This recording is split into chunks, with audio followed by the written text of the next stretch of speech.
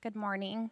The scripture reading this morning is Ephesians 3, 1 through 21. If you want to turn there in your Bible, you can follow along. For this reason I, Paul, a prisoner of Christ Jesus, on behalf of you Gentiles, assuming that you have heard of the stewardship of God's grace that was given to me for you, how the mystery was made known to me by revelation, as I have written briefly. When you read this, you can perceive my insight into the mystery of Christ, which was not made known to the sons of men in other generations, as it has now been revealed to his holy apostles and prophets by the Spirit. This mystery is that the Gentiles are fellow heirs, members of the same body, and partakers of the promise in Christ Jesus through the gospel.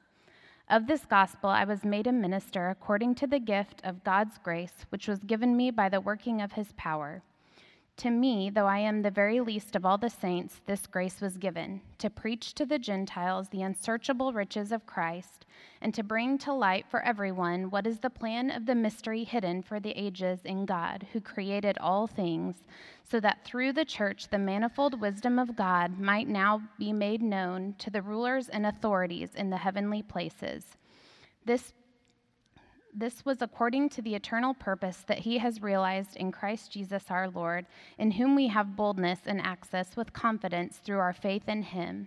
So I ask you not to lose heart over what I am suffering for you, which is your glory. For this reason I bow my knees before the Father, from whom every family in heaven and on earth is named, that according to the riches of his glory he may grant you to be strengthened with power through his Spirit in your inner being, so that Christ may dwell in your hearts through faith, that you, being rooted and grounded in love, may have strength to comprehend with all the saints what is the breadth and length and height and depth, and to know the love of Christ that surpasses knowledge, that you may be filled with all the fullness of God. Now to him who is able to do far more abundantly than all that we ask or think, according to the power at work within us, to him be glory in the church and in Christ Jesus throughout all generations, forever and ever. Amen. This is the word of the Lord. What's on your prayer list? Like if you did a week-long, month-long, year-long prayer inventory, what are the things that are consistently on your list? And I'm not talking about people, so I'm not asking who is on your prayer list, because I know you pray for your spouse, your kids, your future spouse, various people. The question is, what is it that you're praying for them? What? A follow-up question: how did those things land on your list? Right? Where did you learn to pray for those specific things? So I'm sort of getting at the what. What is it that we pray for? And the why. Why do we pray for those things? I think we'd probably agree, for most of us, we tend to pray in line with what's been modeled for us.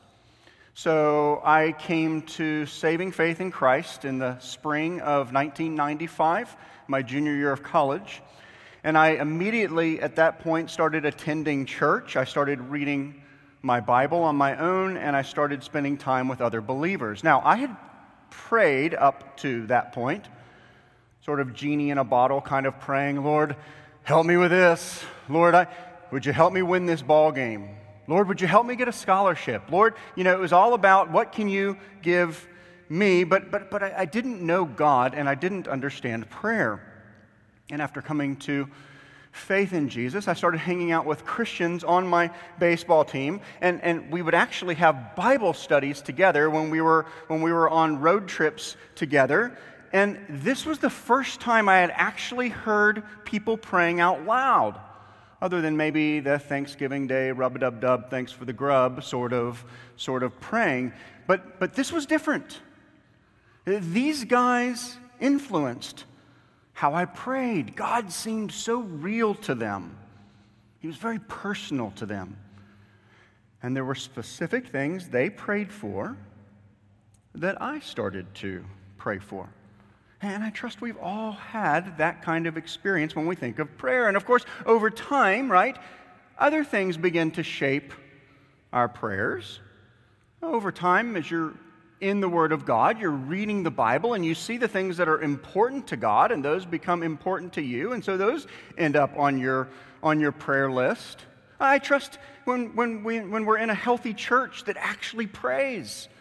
You hear a pastoral prayer like what Andrew just prayed, and maybe there's things there where we learn more about praying. And maybe at some point, if you want to grow in prayer, you buy a couple of books. I mean, one book that I would recommend to anyone and everyone who wants to grow in prayer is the little Puritan prayer book called The Valley of Vision.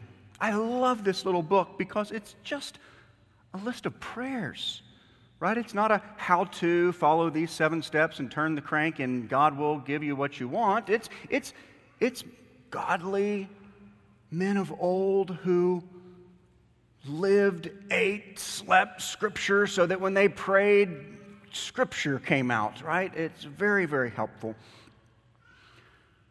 And even better than that, as good as that is, if we want to grow in praying, is what we get to cover this morning. Because today we come to another one of Paul's prayers. And these biblical prayers are so helpful because, well, quite frankly, they're inspired by God. Right? They wouldn't be in our Bible if they weren't. And so in studying a prayer like this, we get to see things that are obviously important for us to be praying for. Well, they're not the only thing that we have to be praying for, but they're obviously important, right, as they've been preserved for us in Holy Scripture. So this is a great passage to dig into. And we're going to be looking at Ephesians chapter 3, verses 14 through 21, and hopefully you got a gathering guide on your way in, and in the gathering guide you should see the outline that I have, and you'll see that I broke this section down into 3 headings. First, we'll look at Paul's grounds for prayer. And then we're going to look at his prayer petitions. There's only 2, but boy, they're weighty. And finally, we're going to focus on confidence we have in prayer and our ultimate purpose in prayer. So we'll start with the grounds. Look at Ephesians chapter 3. I'm going to begin by rereading verses 14 through the very first part of verse 16. Ephesians chapter 3. He says, "For this reason I bow my knees before the Father, from whom every family in heaven and on earth is named, that according to the riches of his glory," and we'll stop there for now. Paul begins his prayer saying, "For this reason," which should cause us to ask, for what reason? What's he talking about? But this is interesting, right? Because last sermon in Ephesians, I pointed out that he actually started this prayer all the way back in verse 1, where you see another "for this reason." You might recall when we covered that, I said it's as though he starts to pray and then thinks, oh, I got one more thing that I need to cover before I get into this prayer. And so he speaks a little bit more about his ministry to the Gentiles. And I point that out because the "for this reason" in verse 14 is equivalent to the "for this reason" in verse 1. And so he's saying what's led him to pray the way he does here is what God has done for us in Christ, as spelled out in Ephesians chapter 2. And in fact, given some of the connections with this prayer and the themes of chapter 1, most commentators think the "for this reason" is really pointing back to all of Ephesians up to this point. And in fact, this prayer becomes a pivot point in the letter, as this prayer serves as a transition in this letter, moving us from the theological section of Ephesians. Chapters 1 through 3 are all about who God is and what he's done, and it's going to lead us to transition into the application section, how now we live in light of who God is. And so let's just ponder a few things that Paul said thus far that really serve as the grounds to Christian praying. First, notice or think back on the reality that God is the God who has chosen us in Christ from before the foundation of the world. I mean, just get your head around that. If you're in Christ, if you're here this morning and you're trusting in Christ, it is because He, in His grace, chose you before the foundation of the world. Amazing. What's more, in His amazing love, He predestined you, if you're in Christ. He predestined you to adoption into His family with all of the stunning benefits that come with that. I mean, come on, you think He's for you? You better believe it. Once we were dead in our trespasses and sin. We were slaves, all of us, to the world, the devil, and the flesh. And God broke those chains by making us alive together with Christ. You know, as Gentiles, which I trust probably all of us are, most anyway, we were separated from the Jewish Messiah. We were alienated from the commonwealth of Israel. We were strangers to all of the covenants of promise. We had no hope because we were without God in the world. We were as far away as you could possibly be, but God, by means of Jesus' death on the cross, brought us near. So near that He brought us into His own family, whereby, on the foundation of the apostles and the prophets, with Jesus Himself as the cornerstone, we are now being built up into the temple of God, the unique place God meets with His people. Little wonder then, Paul says, for this reason I pray. Yeah. Because of who God is and what He's already done, I pray. Because of this, I have confidence to pray. Paul's saying, because of this, I pray these specific things for you, for all the saints. Closely related, we see the second ground in verse 14. He says, I bow my knees before the Father, from whom every family in heaven and on earth is named. And this every family in heaven and on earth is named is a little bit challenging to translate from the original, but I think it's probably best to take as saying, God is the heavenly Father of all of His people, whether still alive on earth or already in heaven. Now, regardless of how you take that phrase, the important part here as we think about this prayer is God as Father. You know, if you study the Old Testament, the fatherhood of God is not a common theme. It was Jesus who taught us that we could pray this way. It's because of Jesus' work on the cross and all He accomplished through His work on the cross that we, sinners, rebels, once enemies, are now, as we just talked about, adopted sons and daughters of God. And now we can come to Him as Dad, as Father. And as Jesus taught us in the Gospels, we know that a good father loves to give good gifts to his children. And this is certainly true of our Heavenly Father. I mean, what a great way to draw us into pray, right? Finally, the third ground to this prayer, like the previous two, is to build our confidence in prayer. Here Paul says, for this reason I bow my knees before the Father, that according to the riches of His glory He might grant you. So notice, he's about to pray that we'd be strengthened, and the prayer is grounded on the riches of His glory.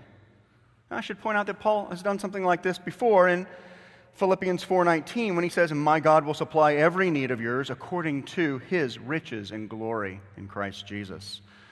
See, in formulating his prayer like this, Paul is showing his confidence that God is able to meet our needs. God is able to answer prayers. We don't pray to some distant deity who is poor and needy. We pray to our Heavenly Father who is rich in glory. Notice how he's setting this up, right? This should lead us to want to go into the prayer closet, want to pray.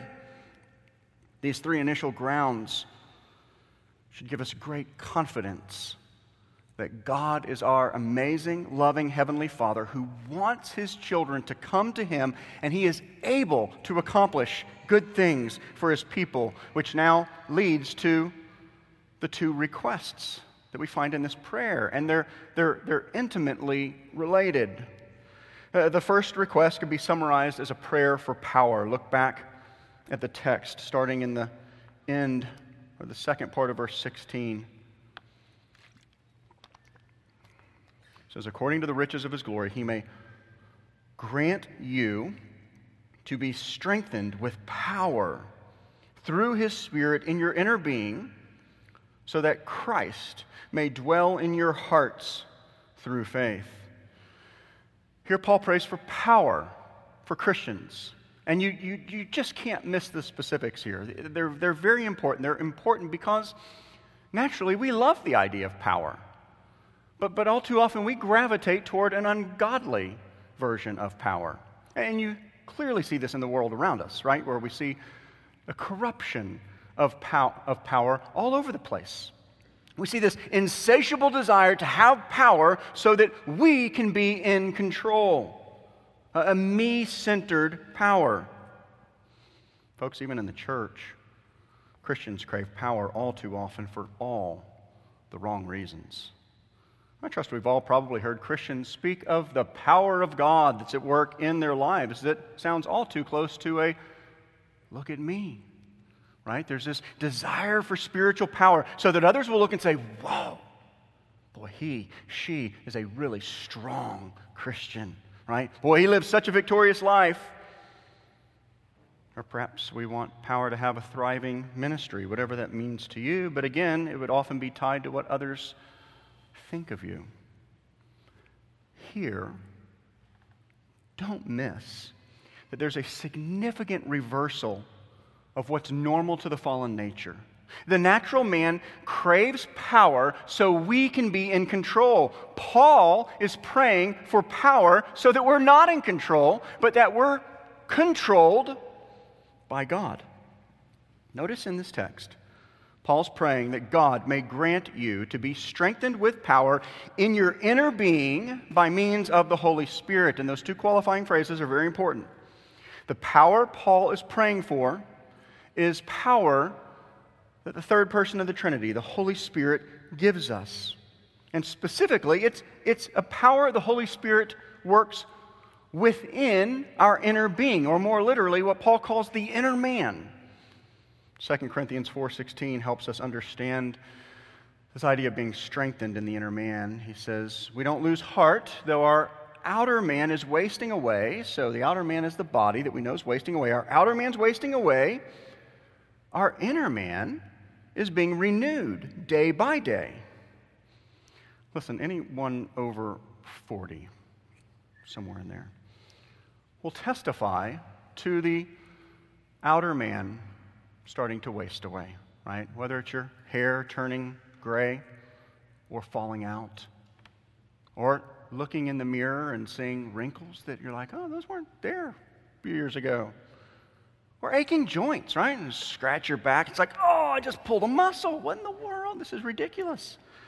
Body's letting me down. Or far more serious, right? Sicknesses, diseases. The fact is, as we live in a fallen world, our bodies, our outer man, it's not going to last. They are wasting away, as it were. But there's something of the inner man that for the Christian should actually be getting stronger, even as the outer man is getting weaker. I saw this with my dad, who didn't come to saving faith until he was 54. And before coming to faith, there were many ways in which you would have said my dad was very strong.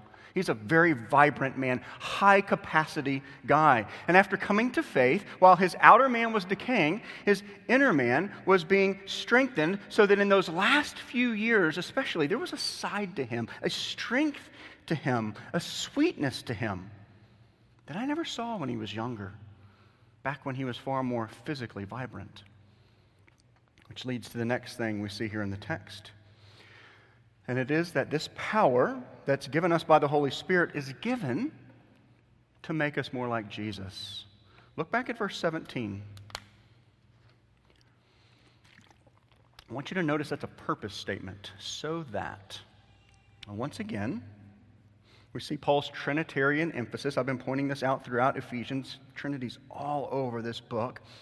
He's praying to God the Father that God the Holy Spirit would strengthen you with power in your inner man so that Christ may dwell in your hearts through faith. Now, you might be inclined to say, hold on.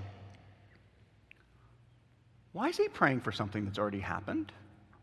Right? He's clearly writing to Christians. That much has been clear from the get-go. Every single Christian already, by nature of their faith in Christ, already has Christ dwelling within by means of the Spirit. Right? That's part and parcel of what it means to be a Christian. So why does he pray like this? Well, this is one of many times where we do remember that the Bible was originally written in languages. Most of the Old Testament's in Hebrew, most of the New Testament's in Greek, and there are some times where various words and what's there are a little bit hard to bring over. And I think this is one of those places. The verb here that Paul's using is a very strong verb. It has the meaning of settling down, settling into one's permanent dwelling, not sort of sojourning here for a little bit and off you go. Don Carson, in his excellent little book, Praying with Paul, used an analogy here that I found helpful. He talked about when a young couple moves into a starter home. Right? Home might not be all that they would hope and dream, but it's what they could afford at the time. And so they move in, and, maybe it's got old, ugly wallpaper. Some of the rooms are painted in colors. They would have never painted them, and my goodness gracious, that kitchen that was designed in the 70s is just, But it's what they could afford, and they're thankful to have it.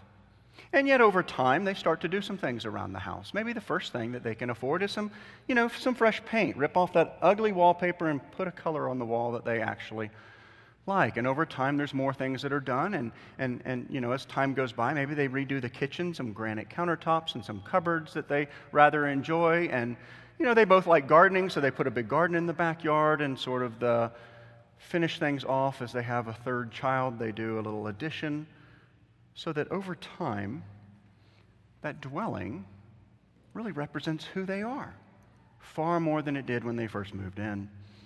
And this really is the emphasis of Paul's prayer here. Just as when someone lives in a house long enough that their presence there characterizes that house, as Jesus dwells in us, his presence should characterize that house, that abode, right?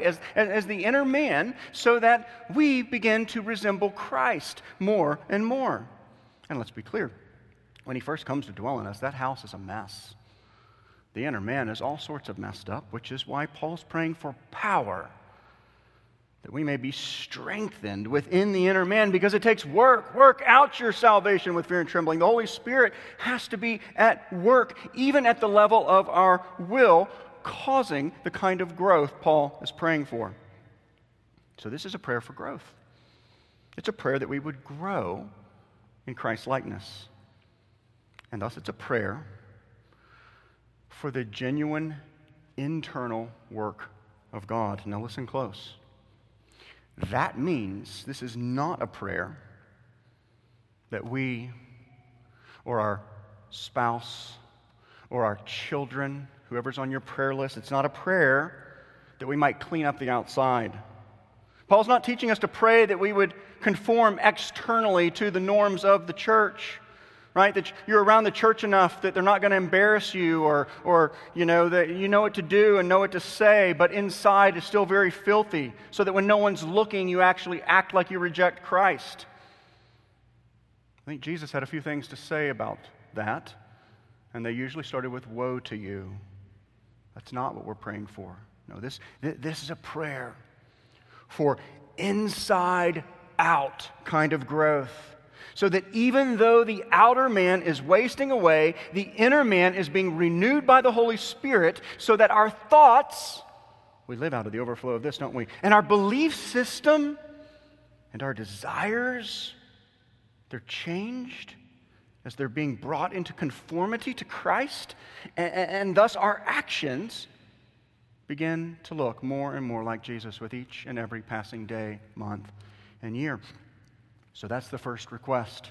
Pray that the Spirit will empower other believers to be more like Jesus. And I beg you, church, would you please pray that for me? I'm just asking, would you? Put me on your prayer list and pray this prayer for me, would you?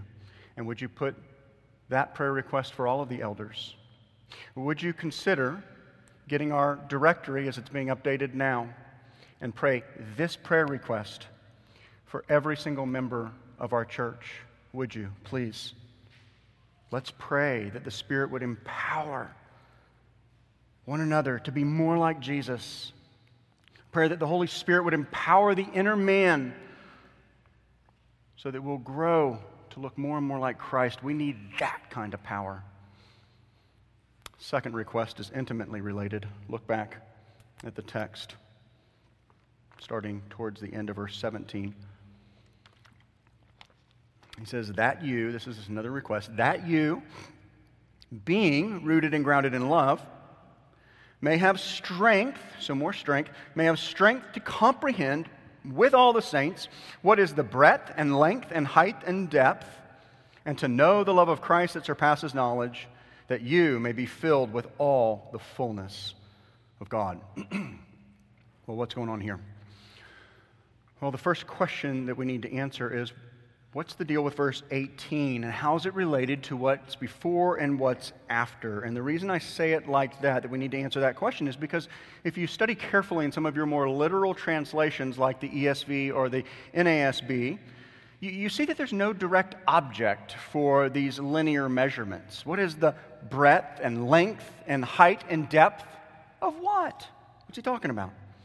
And while there's been plenty of ink spilled on all sorts of interpretations, some of them sort of far out there, I actually think it's pretty straightforward. Notice that he begins with the fact that they're already rooted and grounded in love, and then that the prayer lands on knowing the love of Christ. So these linear measurements are sandwiched between love. And thus, I, along with many other commentators, take this to be a prayer that we would come to fully grasp Christ's love for us. He starts off by saying, since you are already, as a Christian, since you're already rooted and grounded in love, and here he's mixing metaphors between gardening and building, right? As a Christian, you're already rooted. If you're in Christ, your roots, according to this metaphor, are going down into, they're connected to, they're being nourished by the love of God. What's more, he's used as a building metaphor. And here, the very foundation that we're being built up on is, again, the love of God. And so with that reality, he prays for more power. And this time that we would be empowered. Implied source is the same, still empowered by the Holy Spirit. And so here the prayer is that we'd be empowered by the Holy Spirit so that we would really comprehend, along with all the saints, don't miss that point, this is something we pray for everyone, that we would really comprehend what is the breadth, what is the length, what is the height, what is the depth of the love of Christ that's surpassing knowledge. Now, be clear. This is not a prayer that we love Jesus more, though that in and of itself would be a very good prayer request. But that's not what Paul's praying for here. He's praying that we would understand, that we would comprehend, that we would be gripped by Christ's love for us. And he uses both metaphor and paradox to drive home why we need the empowering of the Holy Spirit here. I mean, how do you measure the love of Christ? Breadth? What do you say? He loves me as far as the east is from the west. That's good biblical language. That could work. How about height? What do we say about the love of Christ with height? How do you measure that? Do you go to the old children's book? He loves me to the moon and back. Maybe. Depth? Couldn't come up with anything there. Thought of an old country song, my love is deeper than the holler. I mean, maybe he loves me deeper than the holler. If you don't like country, let's just let that go. Let it slide. How about length, right? We're in Texas, maybe to Canada and back. I mean, that's pretty far. Surely it's more. Surely we can do better. Which is why metaphor leads to paradox. And that he's praying, look at the text, he's praying that we would come to comprehend that which is limitless, that which he says surpasses knowledge, that which is mind-blowing, right? That which we should grow in our understanding of each and every day, and yet we will take our last breath having never plumbed the full depth of this. And I want you to notice two vital implications. First, and this should be an encouragement to you, it was to me. First, Paul's praying for this because he knows we don't already comprehend Christ's love to the degree that we should want to, right? I mean, think about it. Do you really understand the breadth, length, height, and depth of Christ's love for you? Do you understand it? I don't. Have you plumbed the depths of that? I trust not. And that's why this prayer's here. So, how do we grow here? Well, I think for one thing, in accordance with this text, I trust we should be asking God to empower us through His Spirit to grow in really comprehending Christ's love for us. I mean, doesn't James 4:2 tell us sometimes we have not because we have asked not? That's been a conviction of mine, wrestling with this text all week. I got to pray for this, for myself, and I need to pray it for you. You know, what's more, if we want to grow here, we can rest assured that we absolutely have got to be in the Word. If Scripture is where God has revealed Himself to us, it's there that we see His character. It's there that we learn of His love. And we know that the Holy Spirit works through Holy Scripture. Just read John 14, 15, and 16. Then we better be poring over Scripture if we want to grow here. But as soon as I say that, I do want you to understand this. This is not simply an academic exercise.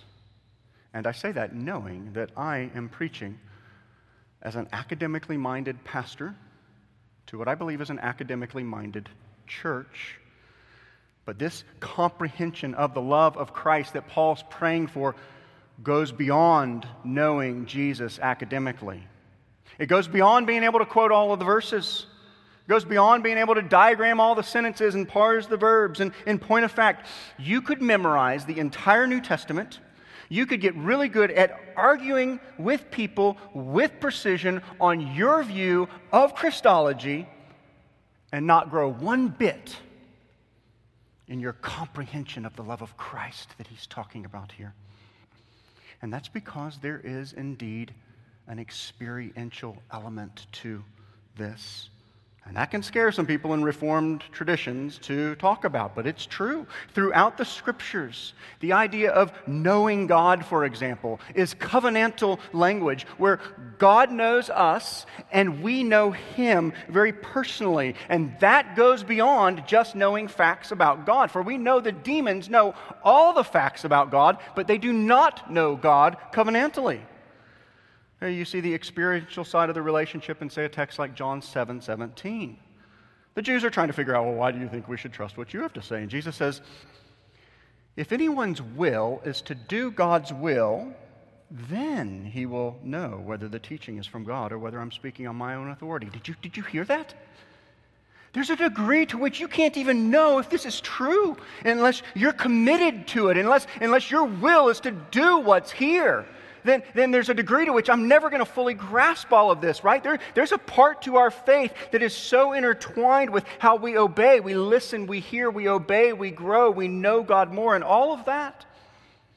And I would argue that this comprehension of the love of Christ that Paul's talking about is along the very same lines. Think about it. When we come to Christ at conversion, when we are converted, we have a pretty good sense of the love of Christ.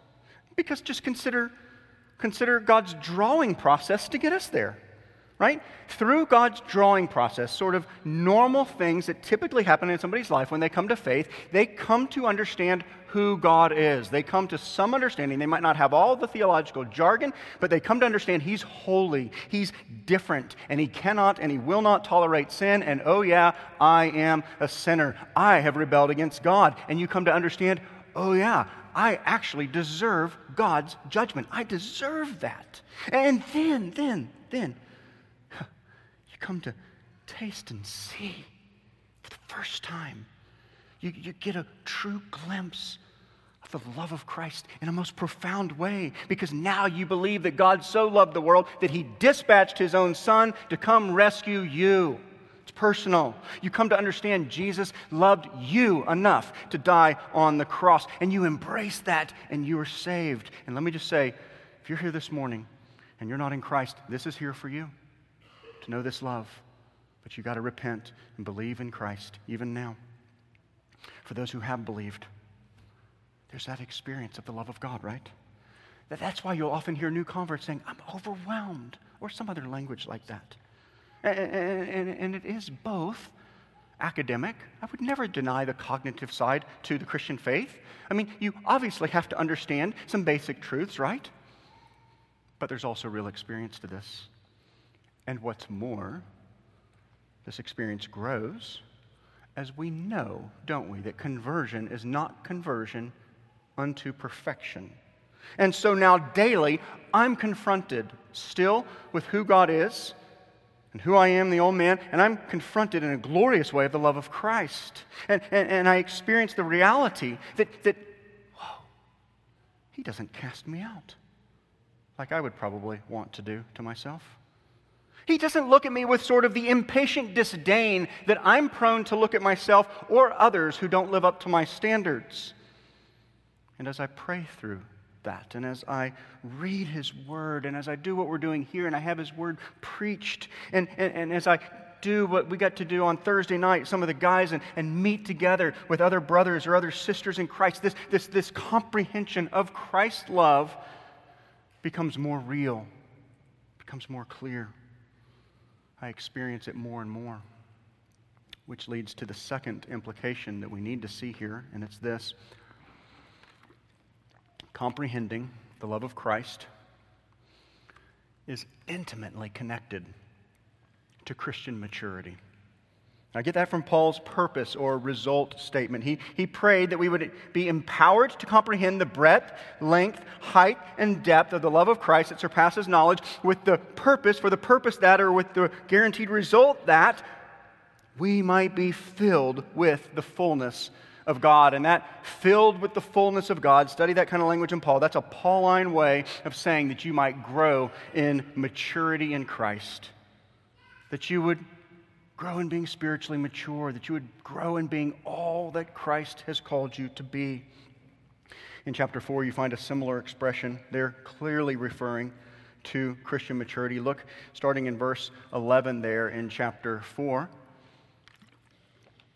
He says He gave the apostles and the prophets, the evangelists and the shepherd teachers to equip the saints for the work of ministry, for the building up of the body of Christ, until we all attain to the unity of the faith and of the knowledge of the Son of God, to a mature manhood, to the measure of the stature of the fullness of Christ, so that we may no longer be children, tossed to and fro by the waves and carried about by every wind of doctrine, by human cunning, by craftiness and deceitful schemes.